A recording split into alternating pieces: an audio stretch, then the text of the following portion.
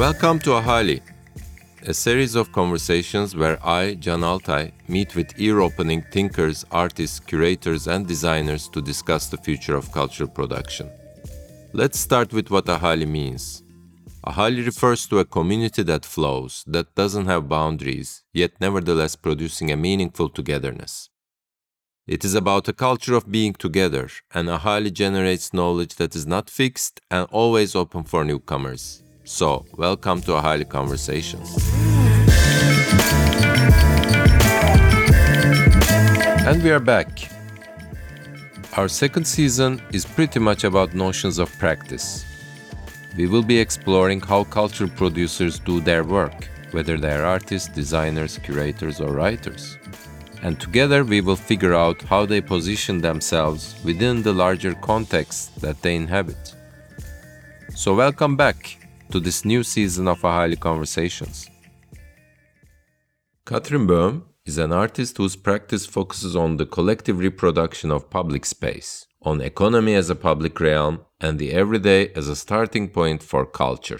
Since the mid-90s, Katrin has expanded the terms of socially engaged practice by co-producing complex organizational, spatial, visual, and economic forms. Many of Katrin's work stem from long-lasting collaborations. She's a founding member of the artist group My Villages, founded and worked for the art and architecture collective Public Works, and the Center for Plausible Economies. In 2014, Katrin founded the arts enterprise called Company Drinks.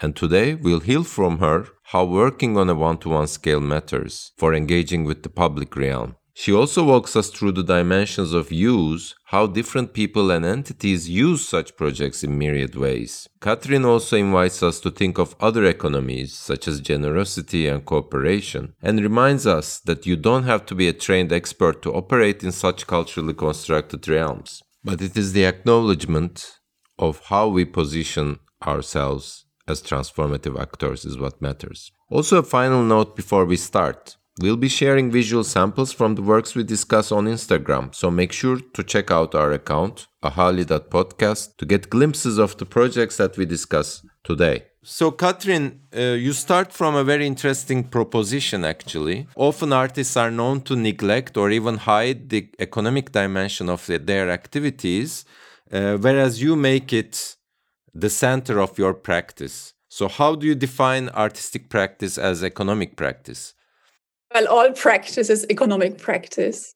And I think that's a little bit the point, because economy is a cultural realm. Economy can be seen as a public space in which we produce and co-produce and assign values and agree or disagree over values.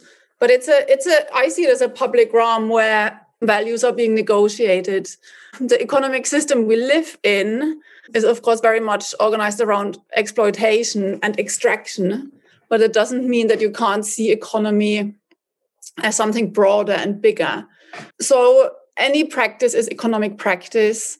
And in my case, and because my practice is often works on a one-to-one scale, which Can, like my practice very often works on the scale of what it addresses. So if I address economy, I run a business or subvert existing systems. Mm-hmm. Yeah. And this question of one-to-one scale is, I think, something we should return to.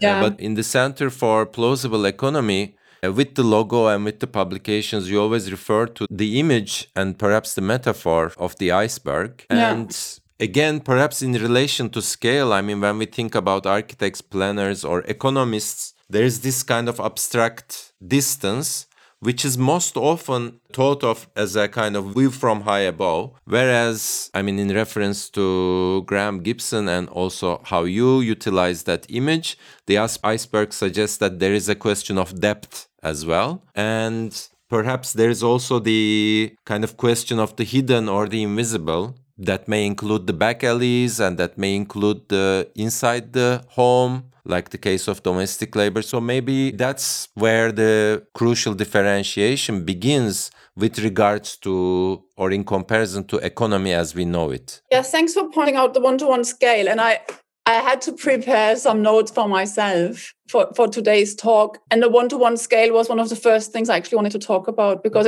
it's very important when you start talking about art or artistic practice in relation to economy. Mm-hmm. So my emphasis, or the one of all the things you just referred to, is to not just comment on it or reflect on the economy, but take it back through actually practicing it differently. And I just wanted to read a really short but very, very sharp quote about the one-to-one scale. And I would also recommend maybe to reread some of Stephen Wright's thinking on the one-to-one scale in his Lexicon Towards Usership. But the one-to-one scale quote, if I can read it, it's not very long, is referring exactly to a situation where it's from a Lewis Carroll story from 1893. And it refers to a story where, landowners and farmers were like thinking about how they plan their crop. Yeah, or like how to plan and which scale to think it on. So the scale is really important when you think about planning. So the quote is, "We very soon got to 6 yards to the mile." So it's about deciding on the scale.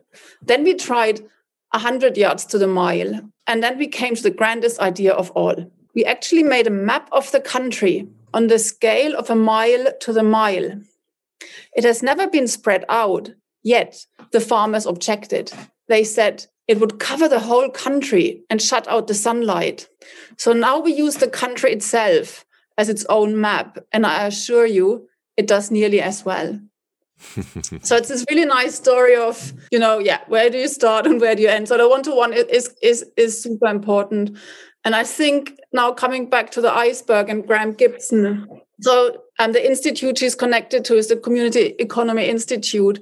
They're using the iceberg as an image. And that image is such an easy image. It will also work on podcast because it's an iceberg and you see the top and then there's the waterline and there's the stuff you don't see. And in their iceberg, they put then words to what you can see and what you can't see. And on top, of course, it's the most dominant part of the economy that we can see. So it's like paid wage labor and the production for markets and capitalist business.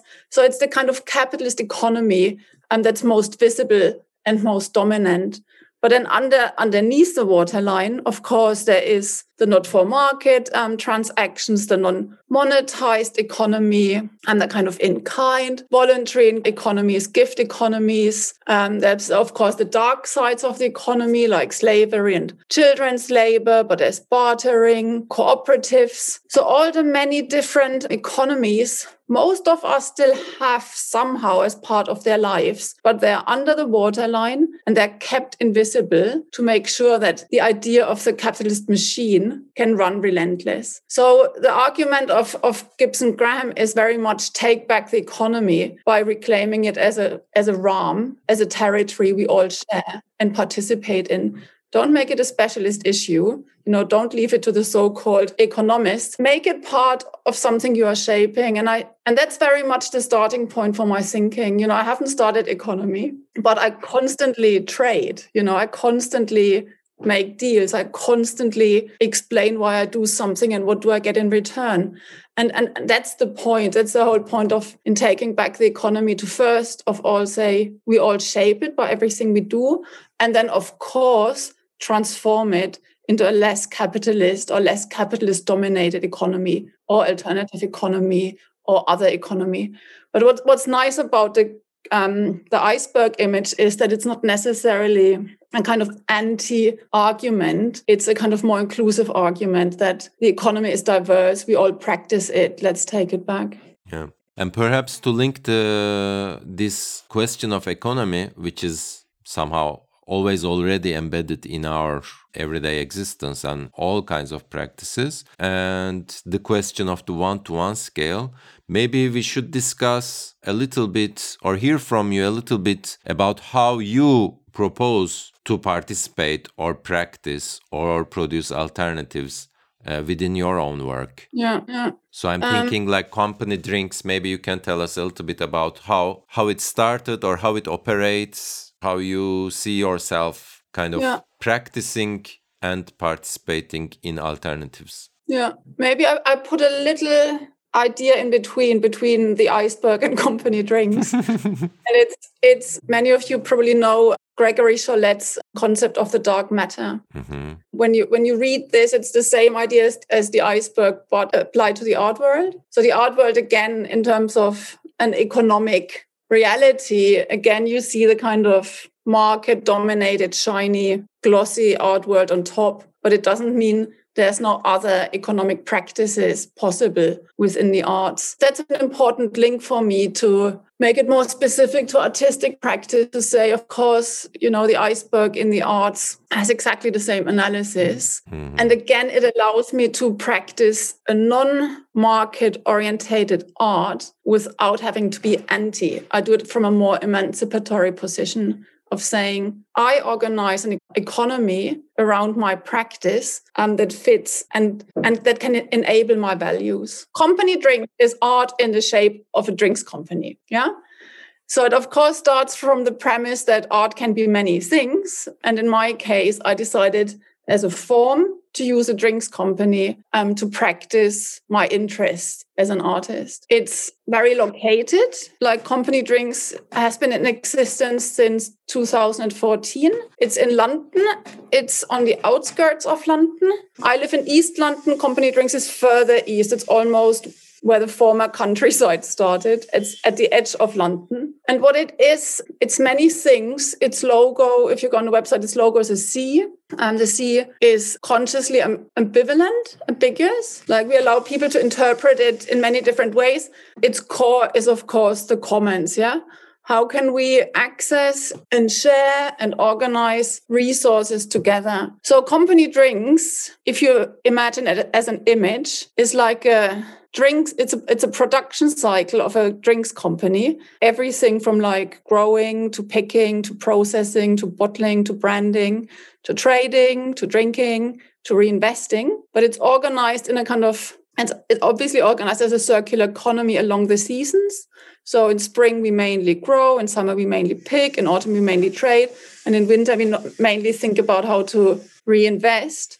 And all of this, each element of the cycle is done in public. So each element of the cycle is an offer to whoever wants to come along to join us, either in growing, picking, trading, and so on. So the production cycle itself is a kind of public space that constitutes itself through the many people who come to many activities in their own interest. And that's very important. Maybe I can kind of introduce some other thoughts. I mean, you mentioned locatedness. You mentioned that it's a kind of long-term ongoing project. So I have few questions. I mean, how do you sustain it? How do you kind of maintain these operations? How do you keep people engaged?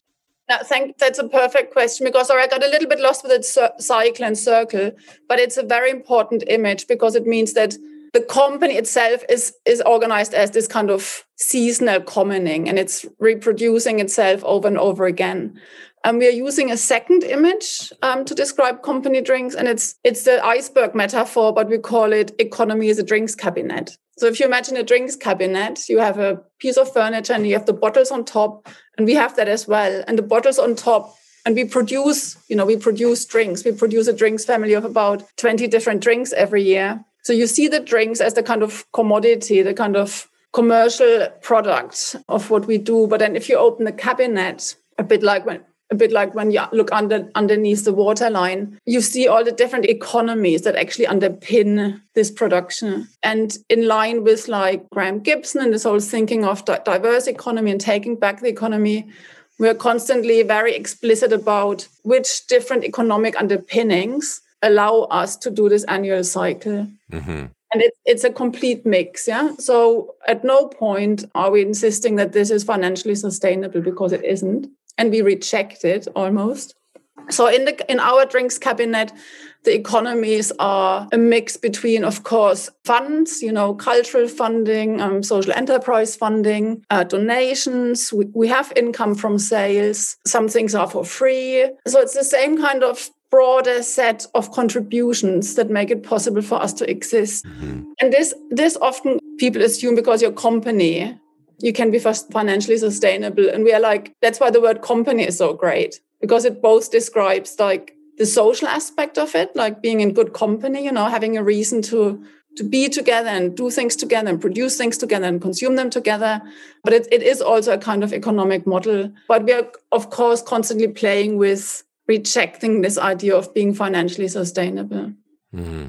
And do you then expose these kind of inner workings, or is there a way you exhibit also elsewhere, or is it more about the internal circulation of goods, gatherings and stuff like that? Well, because it's a completely localized and ongoing company, of course, we reveal it in its ongoing. So, for example, to communicate things like we all invest and take, like when we do a trip, and maybe I have to explain how we work, like we go picking together. So, I mean, not last year, we went picking during Corona, but until last year, we would go picking with about 400 to 600 people across the year and forage things and pick things and clean things. And then on those trips, we would have, instead of doing a survey, we would have a simple balance sheet for everyone to fill out in terms of what they bring to the day and what they take out, which is a very simple way of thinking about economy. What do I bring? Do I take out? And does it feel fair? So we have very simple mechanisms to talk about the things that we do as something we all contribute to and take from. And we don't always call it economy because it's not the most attractive of terms when you have a family picking day. But we talk about giving and taking and balance sheets. Within the company itself, we operate on a community economy business plan, which highly foregrounds the benefits to the community. So that's not so dissimilar from like social enterprise. We have drawings of how our economy operates in our main room in our building. Mm-hmm. And then the company, of course, gets used a lot in remote ways as a case study, as a partner. It gets used by people elsewhere to either illustrate how artistic practice can be economic practice, how commoning can work, how food growing can work. So it gets used by others to demonstrate, but it gets used by us to have a continuous discussion around that economy is the way we do things and the way we want to shape society. So on the one hand, it, in quotations, works on a one-to-one scale, but it also can be utilized as a model as a kind of representative. And then that's also in terms of scale. Since we're talking about scale, there's of course always the minute you enter business, everyone is like, so is it scalable? That's another sense of scale, yeah. Well, that's the idea of how economy is mainly thought, this kind of principle of growth, that we always have to grow in order to remain economically sustainable. And to respond to this idea of scale, of course, we don't want to become big, we want to be slightly bigger to create more employment. But there's no need for company drinks, or there's no desire for company drinks to become a multinational. But there's two things happening. One is because it's communicated as a model, others take the same idea. Mm-hmm. So there's a Comunità Frizzante in Italy, exactly the same. Yeah. By Brave New Alps, who are very good colleagues. Nice. They wanted to think about a kind of social community enterprise long term, and we had a conversation, and they literally said, can we use company drinks as a blueprint? And of course they can use it. But the second thing that's happening, and we're both part of the Community Economy Institute, is that we've launched something called the IDT, which is a bit like the LTD, like the limited, but it's the IDT, it's the interdependent. And it's going to be launching in March. And it's a label, it's a kind of a signifier for organizations or projects like us to show scale. And there's many of them, like the idea is that through the network, many of us take on this IDT label. And that's how you demonstrate scale, by being more present than expected, but not by each of us growing. That's amazing. And I love the fact that you are open to the idea that somebody else can completely replicate or resituate company drinks in a different context. So I really love that. I think you can't see it right now, but we literally produce drinks. And those drinks are super, super important. Those bottles are very important because where we work is just an urban neighborhood. I can't. It's not a place where anyone would join. No one would join this because they're interested in art. They're joining for many other reasons. That's why we want to be as open as I explained it earlier. But the drinks bring it to the point. Like when we go on a picking trip, so let's say a busload of people go to a blackcurrant farm and we glean blackcurrants for the day. Photos from that trip make it on the bottle, and the fruit from the trip go into the bottle. And that bottle becomes one of many bottles that are made over the summer. So not only does it represent and document what we've been doing, but it also really embodies this kind of available resource in the neighborhood, like people who know places where we can grow, people who know what we can do with the fruit, and also the kind of broad range of people who are involved in making those drinks. So the drink itself is very important, not necessarily as a product, but as a kind of embodiment of that process. And also, I think one thing to distinguish is, I'm not sure if it's a kind of fruitful discussion even, but that it's not art disguising itself as something, but it's also not art in the way that Stephen Wright talks about it. You mentioned Stephen; he was our first guest in the podcast series, so it was a nice kind of. Even saved my life as an artist. And of course, Company Drinks is completely organized around this idea of usership. So the many, our logo, the C, as I said earlier, it can stand for different things. It can stand for community, commerce, cola, culture. But it means that the construct Company Drinks can be used by many. So it's also used by me. So it's used by me as my studio. It's used by me as the place where I test ideas I have as an artist, but it's used by others. It's used as a social space by others. It's used as a kind of small employer by others. It's used by the council to show how great they are. So it's used by many others, and I like that. Yeah. As a parenthesis, I should note this question, this sense of generosity and solidarity has always been with you. We met, I think it was 2006 or 2007 when I was in London for a while. And right after we met, you were totally we have a desk space in our studio. Just come and use it. And nobody's using it at the moment. And that was a really, for me, pivotal moment in getting to know you guys, meeting Celine, who was also a guest in our first season, and many other things and many discussions that we had throughout that time. And in that sense, I'm always reminded, when I think of you, I'm always reminded by that sense of generosity and kind of hospitality, if I may say so. Generosity is an economic practice. Yeah. It's sharing what you have without inserting deals or conditions. Yeah. I think what has changed a little bit since Black Lives Matters last year is this concept of how far does your generosity reach? How exclusive is it ultimately? And that's something I have to ask myself, and Company Drinks has to ask themselves. Is it always just people you know anyway, or how can you actively go beyond who you know? But again, I think for me that is a complete principle of what kind of economy do you want? Do you want one that's based on sparsity, where there's never enough and you can't have it? Or can you have an economy that's focusing on generosity and things we do have? And at no point is it saying that we can get rid of money because too many of us need money super urgently. But the resources we have outside of our financial resources, we can easily use to practice and define economies. Yeah.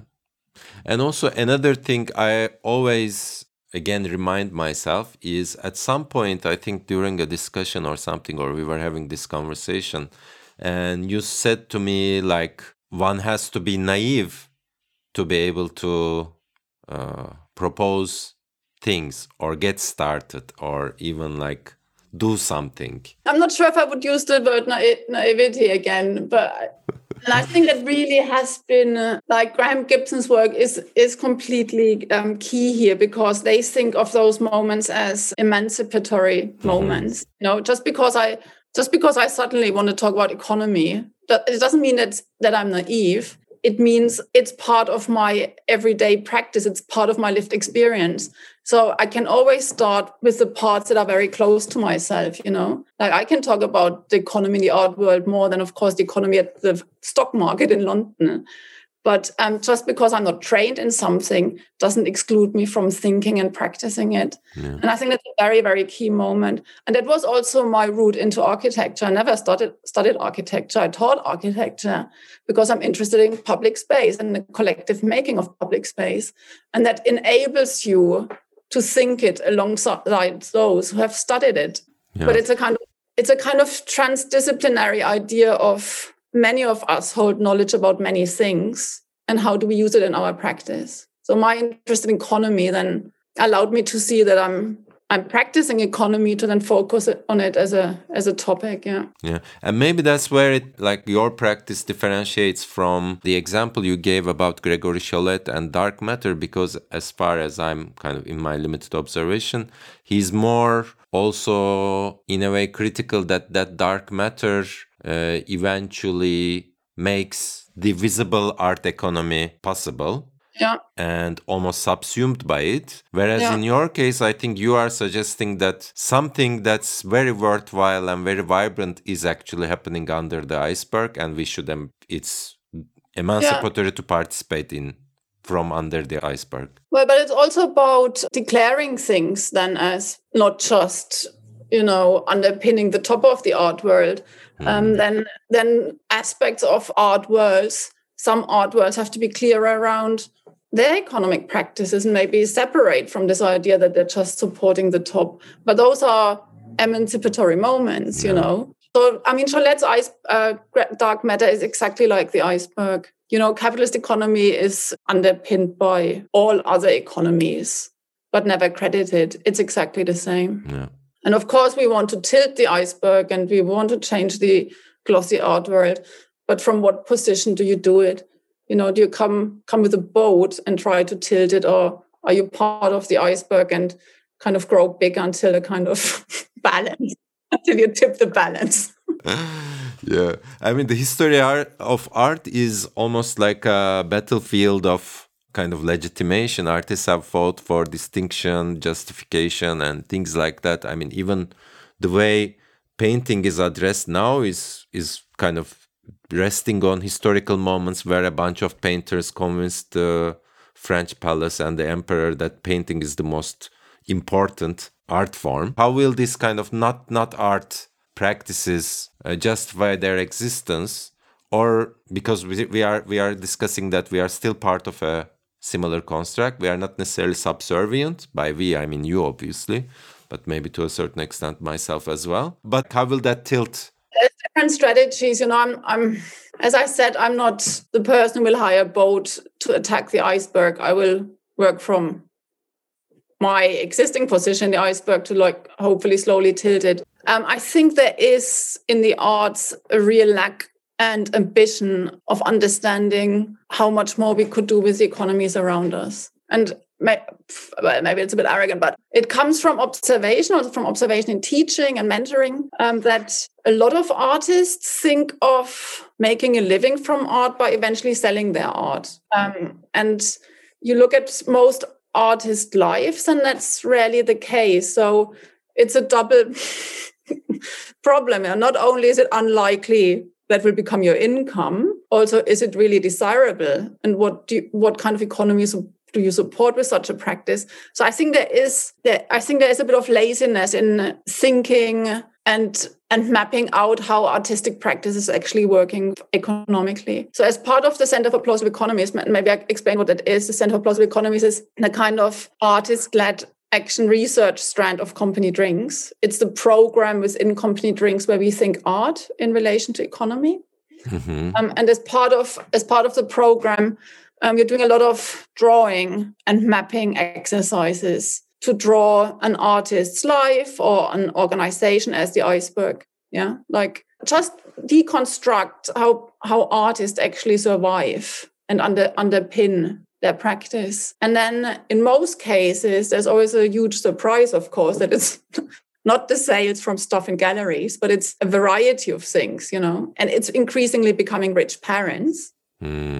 Makes it difficult in terms of who has access to actually become an artist. But away from rich parents, most artists survive on a mix between a bit of teaching, a commission, maybe a cheap studio, or knowing someone who has a studio. It's like you knowing me, having a free space. We all kind of enable our practice through this very broad mix of economies. And to become aware of this, I think, is the first stepping stone to say, well, this is all an economic practice already. Do I want to neglect it? Do I want to leave it behind me? Or do I want to maybe strategize on it or nurture it or share it more? And that's kind of almost simple, but not done by many artists.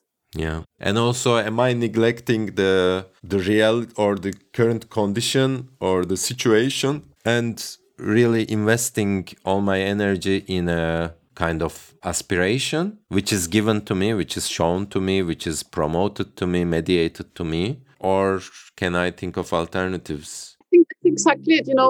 Whatever you do, it will either support or subvert a system. So I'm, of course, extremely critical of a kind of mainly market-driven art world. Extremely critical. So then I also have to think about how much with my economic practice do I support the system. And I think we are all, this idea of interdependence. There's no purist practice. We're all part of that system. But it's just an awareness of the fact that whatever you do as an artist, you will support or subvert a system and either allow it to reproduce or to slowly get weaker. Yeah. And I think that's happening, but it's a slightly different discussion to we need an alternative. There's more discussion around let's make that what exists more explicit and use it. What's already there, but not talked about or not in a way articulated. And not recognized, yeah. Not articulated and recognized. Yeah. That's amazing. There is also the huge question of the rural, but maybe instead of going into that, this might be a good moment to open up questions from the participants today. Ahali Conversations are recorded together with participants who can join in the conversation with their questions. If you'd also like to take part in these live gatherings, visit ahali.space and send us a line via email. Hey again, Katrin. Very stimulating thought. You put a lot of thought about the complexities and particularities that distinguish rural, countryside, and the urban. And there's a certain hierarchy between these forms of specialities in terms of how they relate with the economy and also with one another. So I wanted to ask, which change do you observe that occur over the past decade, or these definitions and the identities that they ascribe to their inhabitants? And which ones do you also foresee, perhaps? Thank you. Thanks for the question, because Company Drinks is actually, when I set it up, it was organized around those thoughts. What's the relationship between the urban and the rural? And I didn't speak about it today in detail, but Company Drinks is rooted in a rural history of an inner city working class community. Anyway, so I think both identities are fluid. I think they haven't been fixed definitely in the last 50 years. The work we do with my villages is at no point to define either or the other. Yeah, the work is not about a definition of a clear rural and a clear urban. The work is about the kind of interrelation and interdependence of both. What we do sometimes is to disconnect the rural from its geography. So I can talk about the rural in Company Drinks. I can talk about rural mindsets, rural histories, rural memories that people have, they're actual, who live in Barking now. I can look at the landscape there and look at its rural histories, but it's never used as a kind of exclusive term to have either or. It's the interest of like how they sit together, how they experience next to each other, but also which qualities can enrich one or the other. So in terms of economy, there's of course economic practices within rural that are more, that have survived there more than in urban situations. Often gift economies or non-monetary economies are definitely more present in villages than in central London. The idea that you just swap things and, the village somehow share tools and so on. So there's economies that have survived in the rural more than in the urban, which are worth looking at, and maybe reintroduce them in like an economic discussion like we have. But yeah, I think to never think it as a kind of exclusive either or. I'm not sure if I answered your question. Once there's an interesting comparison about, the right to self-subsistence, the right to actually have the means to live your life, and the right to self-expression. And maybe that's going too far now, but there's a connection between art and the rural, that art in a funny way still has the access to its own means. I have access to make my work, but I also have the right to self-expression. And a lot of rural communities have been taken this right to self-expression. Rural communities have almost no platform to actually self-represent. They're always represented by the urban on behalf of an urban analysis or interest or so on. So overall, the relationship between the urban and the rural is, of course, that the urban is dominant because it has the instruments and the means and the media to do it. So there's an imbalance there. But as a lived experience, I think both are equally important, and they're so interconnected and interrelated that it's impossible to separate them. You got me thinking, Katrin. I haven't, to be honest, invested much on the question of the rural, but how you talk about it also led me to think that the self-expression of the rural is its own actualization as well. It is a mode of like the activity, the building, the growing, what have you. Sharing is like, I'm not trying to romanticize it by any means, and I don't have too much access or knowledge, but it just resonated with me that it's simultaneously a mode of self-realization, self-sustaining, and also self-expression. I mean, that's why I said the bottles are so important, because the bottles embody that, and the bottles not only talk about we together have collectively made something. Mm-hmm. Over time, it also becomes a representation of this neighborhood again, which, it's in official language, it's described as one of those neighborhoods they're economically deprived. Mm. And that's just such a mean description of anyone. I mean, who wants to be described as economically deprived? Absolutely no one. And the communities who live there are either post-industrial, because the biggest car factory was there until 30 years ago, or many come from rural backgrounds. So even though they have less access to financial means, it's not a portrait of themselves that anyone would want. So that's why the bottles then become important, because the bottles, you don't see the photo, I'm really sorry, but they kind of show we do this together and it looks good, Mm. It demonstrates a certain productivity, which is super important to a lot of people's identity of being able and actually doing things rather than just being culturally and economically deprived. Yeah. You said earlier on, I think you don't subscribe to the idea of financial sustainability. Quite curious where that comes from. I think of course, as a business, you can be, it's one option, that you are financially sustainable. But we don't even try to claim it with Company Drinks is first, we are not profit orientated. We work in the food industry where it's almost miraculous to make profit. We also want to emphasize the almost impossibility to make money with drinks when they're made the way we do it. And we also want to say that in times, and I mean, this is very Britain specific, in a community that has suffered from extreme austerity and cuts everywhere, why would you almost expect the weakest financial player to have a financial success story? So I think it's also to highlight the fact that we can't think of social enterprise as solving the world, and to highlight the fact that food is too cheap, but we can't ask the price because then no one pays it. And we can't, what was the third one? And the way Company Drinks is run, we are focusing on community and not on commerce. So they're all decisions. They're not saying other companies can't do that, but they're just saying companies should also be allowed to run on other terms. There's one really fundamental thing, like half of we produce, we're relatively small. The only way for us to be financially sustainable would be if we would sell alcohol, because alcohol makes profit, or if we would sell all our drinks outside of our neighborhood, because we can't sell our drinks with a profit where our business is, which would make it a bit of a colonial practice, if you export all the added value away from the place where you generated it. So there's conditions around where we are and who we are that stop us from being financially viable. That's a provocation. And then Katherine Gibson would say, that's fine. If anyone's asking, you just say, well, yeah, our financial return is a bit slow, slower than others. Other companies' financial return is quite fast, but our social return is very fast. So I think it's also to say we need to allow companies and businesses to emphasize on other values as well. Mm-hmm.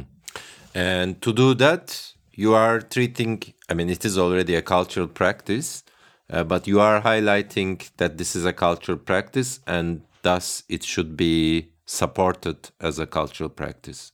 Is that the... It's supported as many things. Our income and our support is generated it's across. Mm-hmm. There's some income from sales, there's some income from selling services, there's income from providing social services to the council, there's income from getting commissions. But I'm really resisting the idea that we rely on other support to exist, because whoever is giving us money, it's a deal. Yeah, no, that was the point I wanted to provoke, actually. So. And I think, but it's a little bit specific because we're within the food industry, and it's probably very different in Turkey. I wouldn't know, but the food industry in Britain is brutal. It's dominated by the very big supermarkets, and the food economy is dominated by food that's too cheap. We all know this. It's cheap food that's exploiting the earth, and someone else is going to pay the cost later. So if you want to have a kind of ethical food production, the prices would have to be much higher, which us being a small company in a neighborhood where people can't pay £3 for a drink, it becomes a little bit of an impossibility. That's what I'm trying to say. It becomes an impossibility. No, it's good. It's good that you are articulating this, and thanks for the question, because it kind of filled the probably important missing link for us in terms of situating company drinks. Because we kind of kept reflecting on this, how much money could we make? Can we actually make enough money?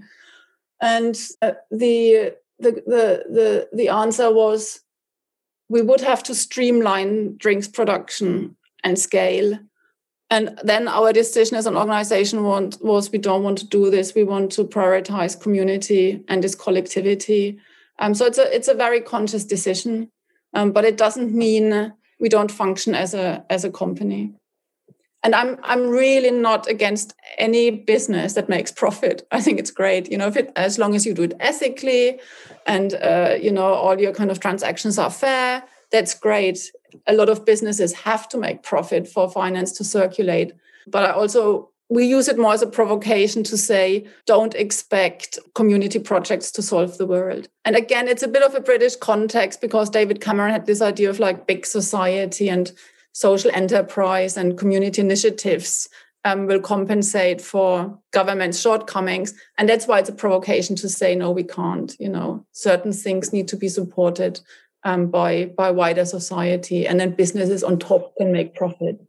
But we can't look after people and offer free social service and education and exist within a really harsh food market and make a profit. Yeah, I think it was about the impossibility of a certain market logic that doesn't work at the moment. Yeah, thanks for elaborating. Do we have other questions or comments? Yeah, I would like to know this one thing. Which is the one drink that you will recommend to a first-timer amongst the range of the company drinks? Well, opinions are different on what's our best drink. I have to say our drinks are very good, which is good. So people don't buy it out of pity, but they buy them because they actually like them. I think my favorite drink is a blackcurrant soda. And it's an interesting story, because the blackcurrant we get from a farm, a huge industrial farm, really big kind of monocultural grower. And I don't know if you know Ribena. It's a very British drink. It's a blackcurrant cordial, like a blackcurrant concentrate. And so all the it's connected to World War II and vitamin C distribution. But anyway, so Ribena is a mega product. Every child knows Ribena. It's owned by a Japanese multinational, but the food is still grown in Britain. So there's still big farmers who are contracted. So we go gleaning. Do you know the word gleaning? It's when you, in agreement with the farmer, it's when you harvest what's left after the commercial harvest. So in English, it's called gleaning. So we go to this farm once they've been through with their machines. So they obviously pick 80 tons of blackcurrant. But the machines don't pick everything. So we pick what's left and make a drink that's in principle is very similar to the Ribena you get in every supermarket, but tastes so different because it tastes of fresh fruit. It's a beautiful, beautiful drink. And it's quite a good drink we have. And people can recognize that it's the same fruit, but a very different flavor. Because the Ribena you get in supermarkets has a shelf life of 10 years. It's packed with chemicals. And our drinks, and again, that's why we can't be commercially successful. Our drinks have a shelf life of only 6 months. Which is a very short shelf life for food to distribute well. But it's my favorite drink, and it's just the most beautiful flavor of summer. Fantastic. Well, I have one bonus question as well. This was beautiful. Thank you again. But in the beginning, you mentioned the word farm and the company becoming a farm. But there is also a visual language that you, in a way, I think personally utilize quite often. And I see it also seeping into publications of the Center for Plausible Economies. And sometimes it seeps into the settings you create for company drinks. That's the tape, the use of the tape and making shapes and texts by using the tape. And to me, it's like a very direct... I also saw you do it in real life, so it's very direct. But it also, in a way, relates to mending. It maybe relates to kind of, at least in my cosmology, it relates to maintaining, fixing, but also fixing things in place and drawing lines in a way. So I just wanted to ask if you had something to say about the tape. Well, I tape a bit like other people use a pencil. Like I tape to visualize thoughts, and I like the pace of it. It's fast enough to make a big impression, but it's slow enough to edit quite well what you want to say, because you can't tape an essay. You can tape a slogan, or you can tape an iceberg, or you can tape something with like 6 words on it. So it's a good editorial tool to fill a whole wall with an idea, but you have to edit the slogans, the language. So it has a good pace, but a good impact. And it's cheap. Great. No, this was beautiful. Thank you so much, Katrin. And the drinks are similar. We go to a park and pick flowers and put them in sugar water, and that's a syrup. It's not complicated. It then is complicated to turn it into a sustainable business. All those other things are complicated to change politics and change society. But the actual act of getting together and using something around you to do something together that's useful is really simple. And to do it in a way, and I think that was always public works, and it's also like with company drinks, to do it in a way that allows many different people to join with their own interest. And that's the beauty of company drinks for me. There's some people who are absolutely not interested in alternative economies, but they still like company drinks. Some people just want a free drink. Absolutely fine. Others want to bring all their knowledge about herbs and the use of local plants. So that's really important, to organize interest around the actuality of making things. Yeah. Well, I was ready to close, but you tapped on something really crucial. So how do you oversee this kind of organizing and incorporating others into these projects? Not only as participants, or not even only as users, but also as users and makers of the whole thing. Yeah, I think to answer that question, I learned a lot from, you must know Doina Petrescu, yeah. And I think because they do long-term programs, and they literally map with what interest people arrive and where they are 3 years later. And it's often a transition. And I think it's to allow for this transitional space of someone to come with whichever interest and then, maybe really intensify their interest, but also drop away again. But I think this fluidity of being able to take on different roles is super, super important. I wish, in that sense, I really wish we would make more money. I think it would be nice if we could offer more paid work. We do a little bit. But yeah, I think to have it as a space where you can experience different roles, and it's not just a producer and a consumer. To give an example, there was a big food exhibition at the Victoria and Albert Museum in London, which is one of the big national museums. And it was a big exhibition. And they invited company drinks to be there. And the curators were clever enough to say, well, the best representation of your project is a bar. There was a bar with our drinks there for like 6 months. And then, of course, everybody who's part of making the drinks comes to that exhibition. And normally a resident in that area would be seen as those kind of culturally deprived people. You have to like outreach to make them come to your institution. But in that case, they came as cultural producers of something that's in the exhibition. So they came as cultural producers of the city where the museum is. And I think this transition in positions or roles is super important. And I think it's more than just producer and consumer. It can be, there's a lot of nuance to the spectrum. No, I think that was a great note to remind ourselves and of these positions and our also presuppositions around who gets to produce culture and how is it framed and then how is it kind of put forth to be received towards reception by a big mass, whereas there are many layers to it. And I mean, your project demonstrates it quite clearly and strongly.